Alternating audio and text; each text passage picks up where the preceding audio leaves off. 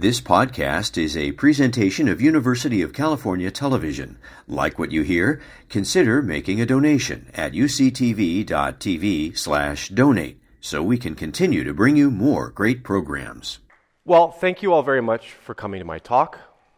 As Lena just said, my talk today is about my current research entitled Meat is Murder: Cannibalism, Warfare, and Food Shortages in Renaissance Rome.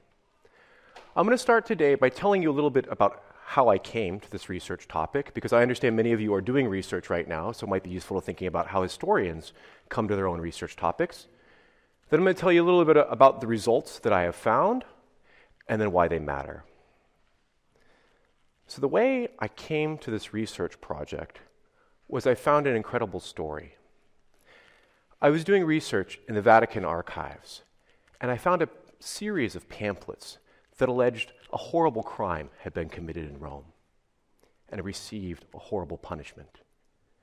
In 1644, 4 Norcini, which is the Italian word for pork butchers, were burned to death in Rome atop a large stage erected in front of the Pantheon. This is a contemporary map. The Pantheon is here.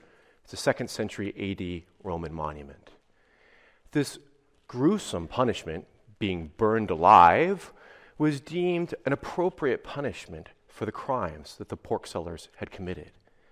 They were convicted of killing not just pigs, but 7 of their fellow Roman citizens, stripping the meat from the bodies and then grinding it together with pork to make sausage. These sausages were then sold to the Roman populace from their shop, again, behind the Pantheon, so right there. This is a crazy story. And I think a lot of times when historians begin their research, they're inspired by one of 2 moments. Either a moment where it's 1,000 years ago, but it looks just like now, or a moment where you're like, what the hell were they thinking? And this is one of the latter moments where I was like, what could possibly be going on here? And so finding this pamphlet spurred me onto this research topic. Before I tell you more about that, I think it's worth talking, here is the pamphlet. So this is the actual source that I found. Relation of the infamous and detestable excesses by anyways, I won't go into it. But this is the Cannibal Butcher pamphlet. It's about 15 pages long. I said I found it in the Vatican archives. I just like to talk briefly about the Vatican archives for 2 reasons. One, it's cool, but it also tells you a little bit about how historians practice their craft. The Vatican archives, until about 3 years ago, was called the Vatican Secret Archives. They changed the name because of conspiracy theories. There were secrets inside. Segreto in Renaissance Italian actually means private. This is the private archive of the popes. So even if there's not any conspiracy going on, that's still super cool, because the popes have been around for a long time. Their private archives contain documents going all the way back to the 4th century AD. So from the 300s, there's codexes from the 300s in this archive. You may have seen it in movies like Angels and Demons. I assure you they can't cut off the air supply. They don't even have air conditioning, which is brutal if you're doing research there in the heat of summer. It also tells you something, though this archive, it's neat, but it also tells you something about how much work there is left to be done by historians. A lot of times when I tell people I study Europe in the period before 1800, they're like, don't we already know everything about that? The Vatican shows how little we know. Of the literally millions of documents in this archive, only 1/3 of them have been cataloged. By that I mean, for you to even be able to go into the archive and call a document up, it has to exist in a catalog somewhere, at least with 1 line and a shelf mark so they can find it. Only 1/3 have been cataloged. 2/3 are sitting in a back room somewhere in loose boxes, things in old handwriting that is difficult to figure out what's even in them. So there's tons left out there to find. Of the 1/3 that have been cataloged, hundreds of them have not been looked at in centuries, if not millennia. And the Cannibal Butcher narrative that I was looking at was one of these. As far as I could tell, it told a story that no one had yet found. Now, finding a new story does not necessarily make it interesting, right? I mean, you might find a new story about dirt dirt could be really interesting, about rock collecting in the 16th century. That might not be that interesting. This pamphlet, partially because of the weird nature of it and what's being said inside it, told a really important story that I needed to follow up on. This pamphlet, in part because it talks about cannibalism, signaled to me as a historian that there was something very unusual going on here, and this might be a window into it. Cannibalism, I mean, even now it's considered a really bad crime, but especially in this period, was considered a truly horrific crime, one that broke both natural boundaries, like you're not supposed to eat your own kind, but also spiritual moral boundaries. You were truly Satan's brood if you ate other people. So the fact that this accusation is in here was striking to me. So I figured that this must tell us something important. So I started looking more into this document. And let me say something about this document for a second. I'm getting past my slides here. This document's produced during the reign of this guy, Pope Urban VIII. A lot of documents like that are produced in this moment. By which I mean not a lot of documents about cannibalism, but a lot of documents about crime. I think now, there's a real fascination with true crime, right? You go to Netflix, there's Mindhunter, there's podcasts like My Favorite Murder and Serial, there's dozens of them, right? And even if you're not talking about true crime, there's also the fictionalized accounts, right? Law and Order for a long time was the longest running series on television. There's the various CSIs. We love true crime stories.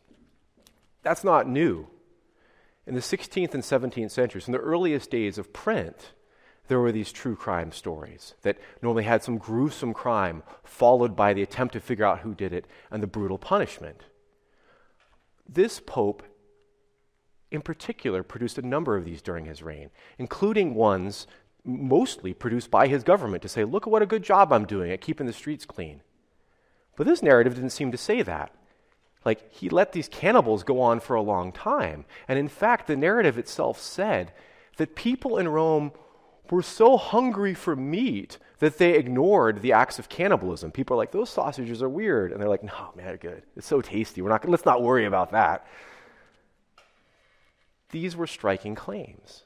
And in fact, they said that the sausages enjoyed even more popularity because there was a war going on. For those of you who are not super familiar with the early modern period, I don't expect you are, this is a period of massive warfare. A few dates to keep in mind. In 1517, you're probably aware, Martin Luther posts his 95 Theses. That's the beginning of a dramatic break with the church. Already by the 1520s, much of Europe has broken into a number of Protestantisms. Very shortly thereafter, they would come to blows. Most of the 16th century is dominated by religious warfare of one sort or another. By the time we get to the 17th century, this combines really into one massive war, the 30 Years' War, and this is a map of this war. It combines all the major monarchies in Europe. It results in casualties that will not be met by any war in Europe until the First World War. Literally millions of people die in this war. In previous narratives, places like Spain and Italy, the real bastions of the Catholic faith, had been untouched by this war. It mostly happens in Germany and to some extent in France. This pamphlet also alleges, though, that this Cannibal Butcher pamphlet, that the reason that people wanted meat so much, and this human meat, was because food had run out. There's a small offshoot war of the 30 Years' War called the War of the Castro, which is normally portrayed as a minor conflict. But what actually ends up happening is Rome gets laid siege to, and their food runs out. There's a line in the pamphlet that says, these chubby Romans, who were so used to eating so much meat that when it ran out, they couldn't handle it and had to find another source for their meat, i.e. humans. This was another sort of signal that something strange is going on. No one's eating too much meat in the 17th century, I thought. This traditional narrative is that Europe hits a Malthusian ceiling. That means a moment where there's more people than the land could support. But triggered by this pamphlet, I started looking further, and I found that indeed, beginning in the early 17th century, especially under my previous guy, Urban VIII, there's a real attempt to bring more and more meat to Rome. To the extent, but by the 1630s, Romans are eating over a pound of meat per person per day, on average. The average is a little bit problematic. We can talk more about that later. And this then became my research project. So this pamphlet led me to a war, led me to a food shortage, and led me to a realization that for a brief 50-year period, Romans are consuming more meat than anyone else in Europe. So then became a question, how did this happen? What are the effects of it? I'm going to share that research briefly with you today, but let me just sort of explain a little bit of a précis of it. Part of the reason this is so important is that food tells us so much about how people conceive of themselves in their daily life. Think about the choices that you just made today about what you ate. Were you worried about diet? Were you thinking about being comforted by your food? Were you thinking about how you'll be sustained as you go through today? I'm sure there were a mix of motives that you took with you when you went to consume your food. So too in the early modern period. And there was actually a meat moment in which literally doctors in Rome were saying, you should have more beef. This eating meat was part of being a good Catholic, being robust to defend Catholicism against those various religious minorities in Northern Europe who were challenging Catholicism and Roman Catholicism in particular. So studying food actually tells us a lot about what's happening in the culture of a given place at a given time. But also, as well as I'm going to argue here, there's profound environmental consequences. Even though Rome's meat moment only lasts for about 50 years, the changes that it wrought upon the land are actually long-lasting and still with Romans today. All right, so that's the setup. Let me back up again a second. So I'm here about 10 years ago in the Vatican archive, and I find this crazy pamphlet. What do you do as a historian? Well, the first thing you need to know is, did anyone read this? Right, so that was my first task as a historian. Like, is this just, there's lots of stuff. I mean, think about, like, if you wrote some kind of crazy story in your diary and no one read it, it doesn't mean anything, right? No offense to any of you if you're writing crazy stories in your diaries. You have to figure out whether or not other people read it, right? That's the first thing. So the first thing I did after finding this was to look around. And I found that, in fact, it's circulated. So in addition to the one I found in the Vatican, I found another of pretty much identical pamphlet somewhere else in Rome, one in Florence, and then another in London. And you might be saying, that doesn't seem like that many, you only found 4. Okay, keep in mind you can't Google search archives most of the time. What I did was go to archival catalogs and was looking for brief descriptions of this. And the fact that I found 4 spread throughout Europe means that there must have been many more of these, especially if you think about survival for 400 years. So this is a narrative that's circulated. So lots of people are hearing this tale of the cannibal butchers, tales about how meat in Rome had led people astray. But then there's another thing. It turns out, I'm pretty sure this is fake news. So not only did it circulate, it's a story meant to malign the papacy. And I'll tell you how I figured out that this was fake news. After you find out it circulated, the next question is it true? Were there actually people eating people in Rome? Justice narratives tend to be very specific. They tell you the details of who was involved, who got murdered, where the trial took place. In Rome, in the 1640s, actually in the 16th, 17th, and 18th centuries, there's one main criminal court. It's called the governor's tribunal. If you got accused of rape or murder or banditry, which is a bad crime in the early modern period, you'd end up before the governor's tribunal. Those records exist. Here actually is a trial from the governor's tribunal. I went through them for 10 years on either side of 1644. No cannibal butcher trial. All right? If you were looking for information about a crime in early modern Rome, you actually produced a poster. There's an entire archive of the posters related to crimes. So, wanted poster, right? No poster exists like this. None of that's a smoking gun. Archives in the early modern period are full of holes. All right? There's 2 diarists writing this period, a guy named Carlo Cartari and another guy named Giacinto Gigli, both living in Rome. Most of their diaries are about like crazy stuff that happened. Oh, witches were accused of this day. These people were executed. They'd probably write about cannibal butchers, right? No cannibal butchers in their account. Finally, the governor himself, after he retires in 1644, is a guy named Giambattista della Spada.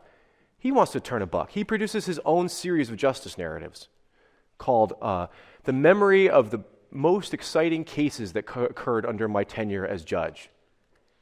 He doesn't mention the cannibal butcher narrative. I'm thinking if you want to sell print, you're going to mention the cannibal butchers. So it's circulated and it's fake. More, what the heck is going on here? Stay with me. There's a long sort of I'm following you. I'm leading you through the archival trail I took. I keep finding more problems, right? So it's circulated, but it's not real. What does this mean? Well, as I already said, part of the key is the cannibalism. Believe it or not, stories about cannibalism are actually really common in the 16th and 17th centuries. You're probably familiar with some of them. It's a normal story that colonizers tell. When Europeans landed in the Americas, when they landed in parts of Asia, when they landed in parts of Africa, they told stories of the indigenous peoples there and said, these people are so inhuman, they eat each other. It's a sign, it's a discourse that's used to subjugate people. It's part of the justification to be able to colonize the Americas. Cannibalism is used as a trope. But it's not just indigenous peoples in the Americas. You're probably aware that there's a series of massacres of Jews in early modern Europe, in the 15th and the 16th and the 17th centuries. Frequently preceding one of these massacres is an accusation of cannibalism, the blood libel. Jews secretly are killing Christian children, and eating them, or perhaps just drinking their blood. It's a narrative that's used as well to justify religious violence against Jews, but also, as I said, religious wars are breaking out across Europe at this moment in time. Both sides, during the 30 Years' War, during the French Wars of Religion, pick your early modern religious war, justify their worst atrocities by saying that cannibalism has occurred beforehand, right? These people are cannibals, so it's right that we're torturing them to death. Cannibalism is a trope that's used to cast people as being inhuman and therefore worthy of the worst sort of punishment. But I just said this is a fake. This story didn't actually happen. So if it's supposed to be accusing someone, who's being accused? Well, my argument is that this is actually propaganda against the papacy. The popes are being accused of basically, devouring the populace of Rome through their rapacious policies. Let me tell you what I mean by that. Rome had not been a city in which a lot of food was being consumed. It was constantly a city of want. If you look here at this map, this is 1640s, all of this area is uninhabited. This is the Vatican. Rome, these walls are the city walls of ancient Rome. It was a city of 1 million people. By the time we get to the 1640s, only 100,000 are dwelling in it. It's a city in which people are crouching in the ruins of ancients. The popes themselves have poor control of the countryside around Rome. They're not able to get the food supplies in that they want. And then, beginning in the 1580s through the 1640s, a series of popes draft armies, take over control from various nobles in the countryside, basically pursue rapacious land policies to really secure meat supplies into Rome. I found that over the course of about 50 years, the amount of meat brought into Rome increases 6-fold. This is in a moment where the population stays static. It's about 100,000 people. We have, by 1630s, 170,000 head of sheep consumed annually for a population of about 100,000. For comparison, the city of Florence, which is about 75,000, eats 13,000 head of sheep the same year that Rome consumes 170,000. Paris, which has 400,000 people, consumes only 80,000 head of sheep in the same year. Rome is a devouring beast, taking in all of the food from the countryside and eating it up. The popes tout this as a policy that shows how righteous they are, how they're defending Christianity by making sure that their people are getting enough meat, getting enough food. And indeed, this is a moment when it actually reaches pretty far down the social scale. Nobles, of course, are always able to eat a fair amount of meat. But Romans of a more middling class at this moment are able to eat beef, mutton, and pig with a fairly high degree of regularity, several times a week. Even the poor seem regularly able to eat lamb. And in fact, orphans at the Santo Spirito Hospital, this is a huge orphanage. Orphans are a real problem in the early modern world, are getting 1/3 of a pound of beef to eat every day. Unmarried women, also a problem in the early modern world, how to support them, are getting 2/3 of a pound of beef per day. Meat becomes this huge thing in Rome. Everyone needs to be eating enough meat. But this then also leads to a problem. how do you control the countryside enough to bring so much meat into the city? The Roman papacy ends up stepping on the rights of the nobles in the countryside. They end up provoking angry rebellions, and this is what the Cannibal Butcher talks about. They became so gluttonous, this prelates in Rome, that they ignored the needs of the people in the wide countryside around them and provoked war. And that is indeed what the War of the Castro is really about. I said before that this is an offshoot of the 30 Years' War. This war that takes about 3 years, from 1641 to 1644, brings an end to the meat moment. The War of the Castro is so named because the Duke of the Castro, this handsome dude here, Odoardo Farnese, he rebels against the papacy. The Castro is a realm in the Papal States that no longer exists. You can see here's Rome. There's a Lago di Bolsena around Viterbo. That's this lake here. So that's the Duchy of the Castro. In 1641, he rebels against the papacy. This guy had been a soldier of fortune in the 30 Years' War. And the traditional story was that, he just didn't like what the popes were doing. He wanted more land. He rebels. And there's certainly some of that in there. But he also produces a pamphlet explaining why he goes to war. And he says, it's because the popes have been putting huge herds of sheep on my land. And I don't know how much you know about sheep, but sheep are rapacious animals. They will browse the grass down so low it dies, right? They're not very sustainable, large herds of sheep. The popes were pasturing them wherever they wanted in their lands to bring food into Rome. And Farnese rebels against it. The popes on the other side said that this war is also about food. They end up arguing that they're going to war because Farnese is not sending the grain to Rome that he's supposed to be sending to Rome. Eventually, the war brings in a whole bunch of powerful forces on the side of Farnese. He ends up inflicting a series of defeats on Rome and eventually leading to a siege of the city. The problem of obtaining enough meat in Rome becomes acute. We have stories of black markets of meat being operated at night. People selling it under the cover of darkness. I still got your sheep for you right here. There's all sorts of edicts about how third parties can't sell meat, which you wonder, what does that mean? Are people like keeping meat in their coat and like, hey, here you go, I got some good stuff right here. In addition to all of that, although I don't think the story of the cannibal butchers actually happened, there's a whole series of trials. People who adulterated the sausage. There's an edict produced by the papacy that says, no longer you're not allowed to put liver, heart, old blood, rancid fats into sausage and sell them. So although the story of the cannibal butchers is in part fiction, in part it's also reality, because it tells the story of how the city of Rome tries desperately to hold on to meat, even as their food supply lines are falling apart. And in fact, I go back up to one more image. On the Fabrician Bridge, this is this bridge here, during this period, an old meat butcher opens up that is allowed to sell diseased animals, those who've been hit by carts, and those that are meat that's more than several days old, i.e. stinking meat. So there's this desperation to keep eating meat in Rome. Unfortunately, it doesn't work out. The war ends in 1644 with a shameful peace treaty for the papacy. And although the popes had been very powerful European rulers for the most part during the 30 Years' War. They're consulted when peace treaties are coming out.